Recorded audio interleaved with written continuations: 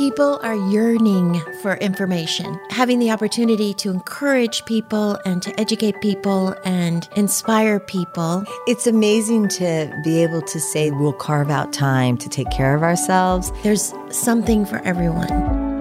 Kristina Sell has had a dynamic career which includes customer service, sales, office administration, and teaching. Kristina is a certified yoga teacher and Reiki Master. She has lived all over the world and has picked up tools that have helped her cultivate a personal culture and growth mindset geared toward taking potential and transforming it into something real and remarkable. And her passion is helping others. Today, we're going to talk about Kristina's work with neurofeedback. Welcome to Health Gig, Kristina. Thank you. Thank you for having me here. Yes, Kristina, we're so excited that you're joining us today. We really are. And so we just wanted to start by asking you to tell us a little bit about you, where you're from, how you got started in your career, and how you discovered neurofeedback. All right. Well, I will try to be really simple with my story. My background is a little different than most people who are going to be a neurofeedback practitioner. I don't have a certification as a therapist, a counselor, or any of the other professionals that may use this as a treatment. My background is actually more as a yoga teacher, an energy healer, and a trauma-informed coach. I found neurofeedback after basically reaching a state of burnout.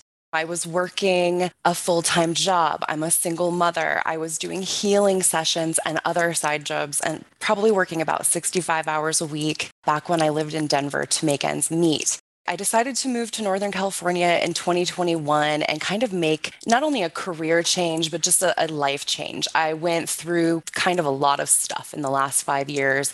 A divorce from my military husband, so that had been my whole life prior. I found myself alone in Denver, unsupported, and having to rebuild my life completely because, it's just a huge life shift. And I was already a certified yoga teacher and doing some of that work. I hadn't started with the energy work or healing sessions at that point. And I started actually working in private practice optometry. So I did that for several years. My last job was actually working for Optum Care, which is a national healthcare insurance company. I was working remotely, so when I made the decision to move to California, our team actually was laid off in June, and I was like, whoa, what am I supposed to do? And I decided to make a career change. All along throughout all this process, I had been kind of fantasizing about how can I take my healing gifts and my spiritual gifts and merge those into a career where I can really help people understand the impacts of trauma and that it's not something that we have to remain stuck in our lives. And I wanted to be able to find a way to make that something that was not only grounded in the 3D, but that I could bring my gifts into the real world to be of service to my community.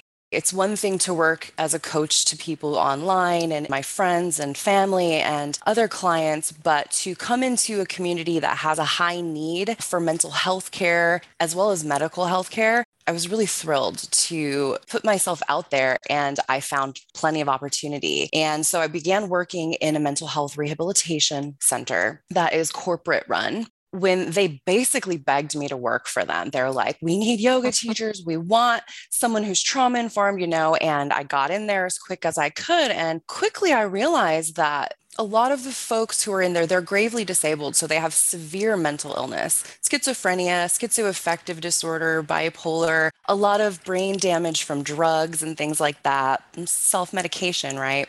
The program had really struggled in that facility throughout COVID, and I kind of found myself a little in over my head. I didn't know how to teach these people yoga because they were not in their bodies. They were in their minds, so far out of their bodies for so long that the only thing I could work out with my team was to get them to do meditation. And so we began doing that every morning. It's still running successfully. It's helping, but yoga is a little bit more of a challenge and that kind of stuff. But then I put my feelers out to this nonprofit. I've always wanted to work in nonprofit. I applied for a little part-time job that was just kind of 10 hours, supposed to be like 10 hours on the side. They were looking for a neurofeedback provider. And I was like, wow, this is so cool. I can't, I've never heard of this before, but it sounds amazing. And I was honored to take that opportunity. They put me through all the training and I started also treating myself. And it has just been honestly pretty miraculous because I've been able to help people make the shifts that in 10, 15 years of practicing yoga and meditation internally for myself, I was able to make, but much slower in a much slower process, right? So neurofeedback is just incredible because it does help people to get that feeling of mindfulness activities without doing them. Like they just play a video game or watch a TV show. And after 30 minutes, it's like they've done a meditation or a yoga session. Wow, that's Yeah. incredible. I guess that's where your journey is amazing and it really shows your strength and resilience. So thank you for sharing that. Gosh, Of course. what is neurofeedback? Yeah. What is I know, it? right? What exactly is it? That's the question of the day. So neurofeedback is so it's a type of biofeedback. Biofeedback is like mindful breathing, right? It's when we pay attention to our body, but how the heck do we pay attention to our brain? It's not really accessible to us, but with neurofeedback, it makes it so. Neurofeedback is a non-invasive treatment. It is evidence-based. There's over 40 years of study backing it. It's widely used and accepted in European countries, and it's making gains in America. I used to live in Colorado, and I know they use it for kids in foster care, which is incredible. So it is a process that encourages healthier brain function. So through training your brain waves with low frequency, and the process that I use is called the Othmer method, and we use infralow frequency. And as far as I know, it's the only neurofeedback procedure that uses the infralow frequency. Frequency is basically just waves. It's a measure. So it's almost on your head or what? Yeah. Okay. Yeah. So to begin a session, I place electrodes on certain training sites on the scalp, right? Mhm. That is determined by me, by the clinician, and based upon your symptoms or concerns. And we always begin in the pattern that the brain develops, right? So we begin on the right side and we start with physical calming and sometimes stabilization. What this training does is it trains the slowest waves in our brain that regulate our stress response in the amygdala, in the brainstem, and it comes and stabilizes us and brings people into a calmer, more relaxed state passively. If we want to do this, we need to go find someone who's trained in this and they Yes. have the equipment. And so Yes. they put this on our heads, or you've put this on our heads. And is it like a little machine that you turn up the frequency and you turn down the frequency? Yeah, absolutely. So the electrodes read your brain EEG in real time. So your brain waves go through the neurofeedback device, and that goes in real time to the television and to my computer screen. And so I can see your EEG and what your brain is doing, as well as your electromyography, which is your muscle activity. So that's a good indicator of how responsive a person's nervous system are, especially for someone like me who has twitches and things. I can see that on the EMG. Wow. So it's kind of like when you go to your doctor, even now when they can do that EKG for you, like right there. But this would be like doing that for your brain. Yes. Not just your heart. Now we've got the heart thing down, but now it's your brain. Yes. How long is a session and how long does it last? Each session is about 30 minutes of training. If we go longer than that, we tend to get a little too tired because it is really a workout for your brain. It's just like going to the gym. And it's non-invasive. There's no side effects to this except good side effects, right? You can't really do damage, but you do sometimes get something we refer to as arousal indicators. So I wouldn't say they're symptoms because they are temporary. So usually what I notice is people will really feel the strong effects of their session for 2 to 5 days. I can usually feel when my session's worn off and I need to go in and do a little training. So arousal indicators, right? Arousal being the state of our nervous system. What is it doing in response to the training or to the frequency we've used? Infralow frequency is only 0.1 down to 0.0001. It is the lowest possible frequency we have access to at the current time. So it's very, very low, but neurofeedback is a really powerful tool. So these arousal indicators could be if we're a little low, You could be tired for 3 or 4 days after your session. I get a little depressed sometimes and I'm like, oh, that's not me. That's the neurofeedback because I know that's my indicator. And so sometimes we build up, like I'll get used to a certain frequency and might need to move a little bit. But what we do when we start a client out is the first few sessions, maybe 4 to 7 sessions, we are trying to dial in and optimize that frequency because your brain, we sort of expose it to the whole range or part of the range and give it that mirror of this is the wave that I'm training at. And your brain will choose what it likes, whether it wants to be on the lower end or the higher end. Some people really like the lower end. They say most people will favor that. That's not my experience as a practitioner, but it's also different. My supervisor told me that in big cities, people need a lower frequency. And we live out here in a really rural area and people don't need those 000 all the time because I think there's just less noise in general. Does Wow. neurofeedback work for everyone, or are there some people that it doesn't work for? I would say that it can work for everyone. Some people will take a lot longer. Those on the autism spectrum will take longer to train than maybe someone who just has like a simple anxiety or depression, something like that. Why is it important to talk about trauma in regards to neurofeedback?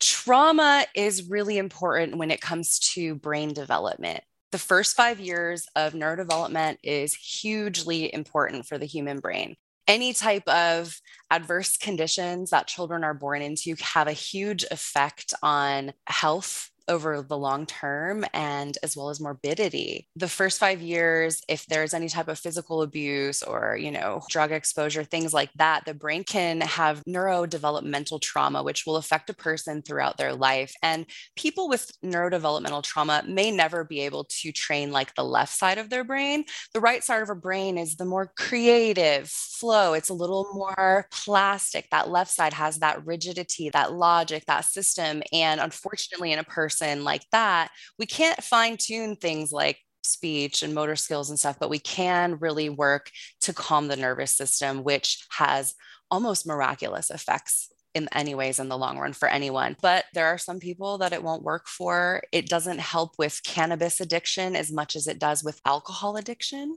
Trauma is one of those things I don't know if you guys have heard of like top down or bottom up when it comes to healing trauma. It's basically the approaches to healing trauma. So the bottom up approach is like what we're doing in neurofeedback, in yoga and mindfulness. We're trying to calm the reptilian parts of the brain stem, the inner parts, the lower parts. So going from calming the body, the base of it or the core of it versus the top down, which would be like psychotherapy, where you're trying to change the thoughts or something. I like the bottom up approaches. Personally, I have found them much more helpful. I do believe that healing trauma, we need a dynamic approach. I think we should be kind of going from the top and the bottom and meeting in the middle. There is a deep-seated trauma cycle in every human being. We have collective trauma. We have historical trauma. We have intergenerational trauma, which is the stuff we inherit from our families. Yeah. I come from a long line of military men, and my grandfather was a World War II vet and Korean War veteran. Those things that weren't talked about in our family are felt generationally. I feel like my son and I are especially sensitive, and I actually spent my life in some of the places where my grandfather saw war. And I don't think that's a coincidence. I think that I was definitely meant to move there to sort of help transition that energy on the planet. That whole part of it fascinates me. I don't want to get off topic and go on too much about my own trauma experience. Basically, we all have collective trauma. And so that's a baseline. That's something we hold in our energy. The thing I see differently about the nervous system, because I'm an energy practitioner, energy worker, I don't like healer because I can't heal you, but I help move energy, is that the more trauma we go through, it can really keep us stuck. And so we have these baseline levels that we all inherit when we're born, but there are things like adverse adult experiences and adverse childhood experiences that kind of compile. I have this little chart, it's a triangle, and you can find it online. It has all of those kind of trauma layers, and the top is early death. So the more you have those traumas stacked within your own being, right, it can lead to early death. So adverse childhood experiences is something that I like to talk about because it's something that most therapists, psychotherapists, it's part of the assessment that I do for all of my clients, is to see what adverse conditions they may have experienced in their childhood or adulthood even. Those things impact our health greatly. Yeah. Chronic lung disease goes up by 260%. The chances of depression goes up by almost 500%. Early death by it's like 400 some percent if you have an ACEs score of 4 or higher. And there are 10 questions on that. I live in an area, Humboldt County, California, just north of wine country in the Redwoods. And this area has a lot of historical trauma and intergenerational trauma, especially being that this is a largely indigenous community. As well as the local history here is a little weird, which I didn't know before I moved here, but I learned that for probably the past 60 or 70 years, this has been the cannabis cultivation capital of the world. And then there's the logging industry. And so those things have impacted this community a lot. And Humboldt County has a 30% rate of folks that have a ACEs score of 4 or higher. Wow. And what that means is it is actually twice the national average. So there are more people here with adverse life conditions and those trauma histories than in the rest of California. It's the highest rate in California altogether. And then it's twice the national average. So being that we're rural, we don't have enough healthcare workers. We don't have enough mental health care workers. Folks like me that are, I would consider myself a paraprofessional. I don't want to be a therapist or a counselor. Maybe I'll go back to school one day for neuroscience, but I'm focused on raising my son right now and managing that. For me, addressing trauma, especially in these kinds of community, is a number one priority because over the course of time, the social problems are going to grow so badly. And this town, I live in Eureka, it is beautiful. It is just adorable. It is full of old Victorian houses, and we have the waterfront and the redwoods, and it's just a treasure. This entire coast is a really special part of America that I really feel in my heart that we should work towards preserving. And I think if we don't have healthy people, we can't take care of the earth, and we can't take care of our society and environment that we live in. And so for me, when we heal collectively, when we heal ourselves, it's helping everyone.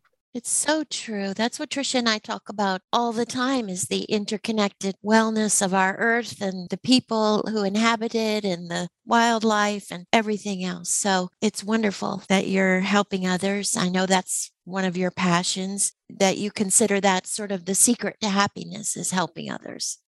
Yeah. And it's really, and being at the forefront of neurofeedback and bringing this out to the world and to our listeners, we really so appreciate it. And I know that Dora and I were so excited for this podcast because we're like, yeah, we want to know a little bit more about this. What is happening? So thank you for taking the time to talk to all of us about it. I'm so happy to be able to share this information with America. It is, I think, because of the effects of trauma, it dysregulates our nervous system, which is what really causes all of those health effects. The depression, everything, it comes from a dysregulated nervous system. So we have this tool that in just a few months, we can really heal and repair a person's nervous system and sense of self. It's a whole procedure with neurofeedback. The way that sessions start is in the beginning, you may be playing a game or you might be watching a Netflix show, right? It's very passive. You're just sitting there. I'm just sitting there. But over time, I move my clients into doing meditations with their sessions. And we have 2 other types of training that are called synchrony and alpha theta. And that's what somebody can do after they do about 20 sessions or so, once the brain is really used to the training. Synchrony helps folks be grounded. It helps them kind of anchor into their body. It's pretty amazing. And then it is really good for anxious people. And then alpha theta isn't good for everyone, but alpha theta is incredible. As a person who has done a lot of past life regression, a lot of meditative journeying and that kind of thing, with alpha theta, it really brings you into a deep state of introspection. With those sessions, we put headphones on and put the frequency directly into the ears. And then we also put an eye guard on so that the senses are deprived. It's like being guided into a journey or like a regression without any of the guidance. There is a little vocal, meditative guidance, but it's not extensive. And the experience that I had with it was so transformative. You really do find yourself on a journey and you move into a state where you get to meet your core self without feeling emotional or distressed or overwhelmed. But it's literally like being astrally transported somewhere else. And that has a very, very deep way to heal trauma. The way they put it in the training was it heals your psyche and it aids you in the unbinding of your soul. And I truly have experienced that with neurofeedback. And so I just highly recommend it for people. Well, thank you. Such a great introduction and really appreciate it. Yes. How do people find you? People can find me on social media. I have a Facebook page and an Instagram page. What is your Instagram? On Facebook, just my name, Kristina Sell. And on Instagram, it is The Soul Archaeologist. Thank you, Kristina. Yes, thanks so much, Kristina. You're welcome. We look forward to talking to you again and going deeper a little bit more about neurofeedback. And a big shout out to Nina, who's connected us. So yes. Thank you for being with us today. Thank you for having me. I look forward to speaking with you again. Thank you for joining us on Health Gig. We loved having you with us. We hope you'll tune in again next week. In the meantime, be sure to like and subscribe to this podcast and follow us on healthgigpod.com. I'm Trisha. And I'm Doro. Be well.